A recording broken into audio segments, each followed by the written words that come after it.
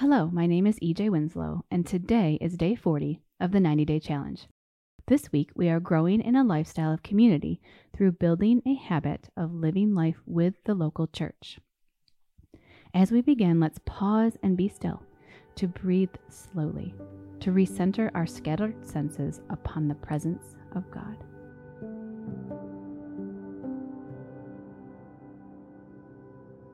God, as we approach your word, help us to remember that you want to speak with us. As we listen to today's reflection, help us to learn what it means to be your disciple. As we seek to create new habits, help us to remember that your grace is sufficient for us when we inevitably fall short. Take a few moments to add your own prayers or continue to sit in the presence of God.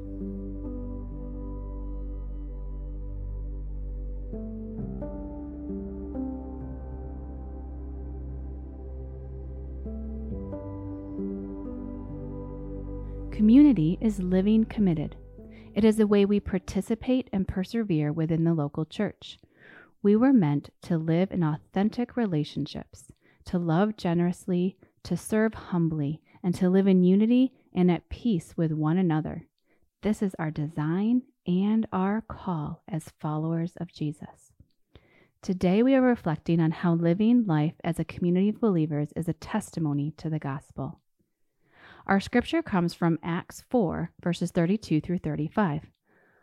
All the believers were one in heart and mind. No one claimed that any of their possessions was their own, but they shared everything they had. With great power, the apostles continued to testify to the resurrection of the Lord Jesus. And God's grace was so powerfully at work in them all that there were no needy persons among them. For from time to time, those who owned land or houses sold them, brought the money from the sales, and put it at the apostles' feet, and it was distributed to anyone who had need.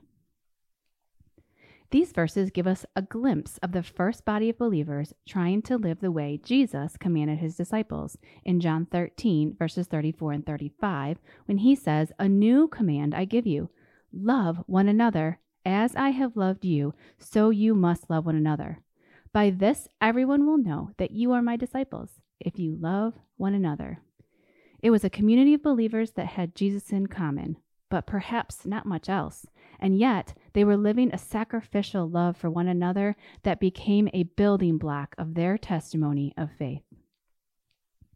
We read that the believers in this early church were one in heart and mind. They had one purpose, to share the love of God and the salvation offered only through Jesus. This body of believers was likely composed of people from all walks of life, rich and poor, learned and unschooled, male and female, slave and free. They had the words and the example of Jesus, as taught to them by the apostles, and they had the Holy Spirit to figure out how to live with one another as Jesus loved. The kind of oneness described in these verses is only possible through the enabling power of the Holy Spirit. This helps us to understand the uniqueness of the Christian community. Gatherings of such a diverse community usually lead to division and favoritism and quickly result in the breakdown of unity. But Jesus said, "Love one another as I have loved you. By this, everyone will know that you are my disciples." With this in mind, the believers gave up their pride and their selfish ambitions. They gave up their preconceived notions and their prejudices. They gave up their comfort and their possessions, and they shared everything they had. There was no needy person among them. This is mind-boggling. They knew that Jesus loved in a sacrificial way. He went out of his way to talk to people that were not like him, people that were often overlooked by everyone else. Jesus served his disciples and shared all he had to demonstrate the love of the Father. And so this new community of believers tried to live and love in this way also. Is it any wonder that the apostles' testimony was powerful and God's grace was powerfully at work among them? People saw this sacrificial love and they wanted to know why. They wanted to experience a community in which they too could love and would be loved like this. In a body of believers, we live in a way that is often shocking to people who are not Christ followers. When my husband and I moved to Florida a number of years ago, we knew two people, and we had only met them a couple of times. We were moving to be part of a church plant, but we had not met any of the other people yet. When we arrived with our U-Haul, there was a team of believers ready to help us unload all of our stuff and carry it up to our third-floor apartment. It was mid-July in Florida, and it was hot.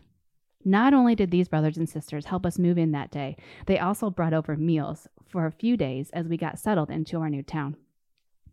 Those believers loved sacrificially, and we were immediately part of a family. In turn, as each new team member arrived, we were also greeting them in the same way. As we started our new jobs and met our new neighbors and coworkers, we shared this story, and each time we were met with looks of shock and amazement, and the question of why. Why would people you don't even know help you in such a tangible and wonderful way? This was the arms and feet of Jesus, the way Jesus loved, and an opportunity to share why. Is it easy to love like Jesus loved? No. It will be uncomfortable.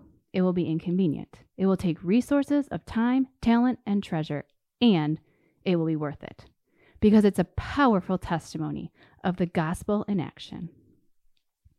Let's return to the passage and listen for a particular word or phrase that the Holy Spirit might be highlighting today. Acts 4, verses 32 to 35. All the believers were one in heart and mind. No one claimed that any of their possessions was their own, but they shared everything they had. With great power, the apostles continued to testify to the resurrection of the Lord Jesus.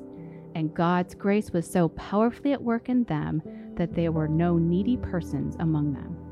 For from time to time, those who owned land or houses sold them, brought the money from the sales and put it at the apostles' feet, and it was distributed to anyone who had need. What word or phrase jumped out to you from this verse? What idea do you want to take away from today's reflection?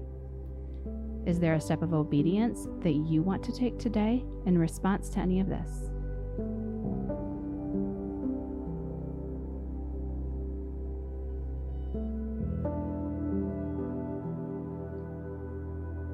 Father God, thank you for the example of Jesus and the early church. Thank you for the opportunity to depend on your Spirit to love the way Jesus loved. We ask you to give us eyes to see opportunities to love sacrificially and hearts ready to obey. Take a few moments to add your own prayers or continue to sit in the presence of God.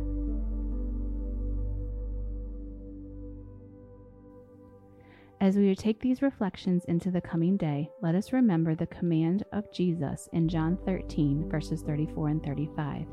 A new command I give you, love one another. As I have loved you, so you must love one another. By this, everyone will know that you are my disciples, if you love one another. Father, help me to live as your child, secure in your love. Jesus, help me to live as you did, loving God with all my heart, soul, mind, and strength. Spirit, help me to live in the power of God, forsaking self-reliance and putting all my hope in you. Amen.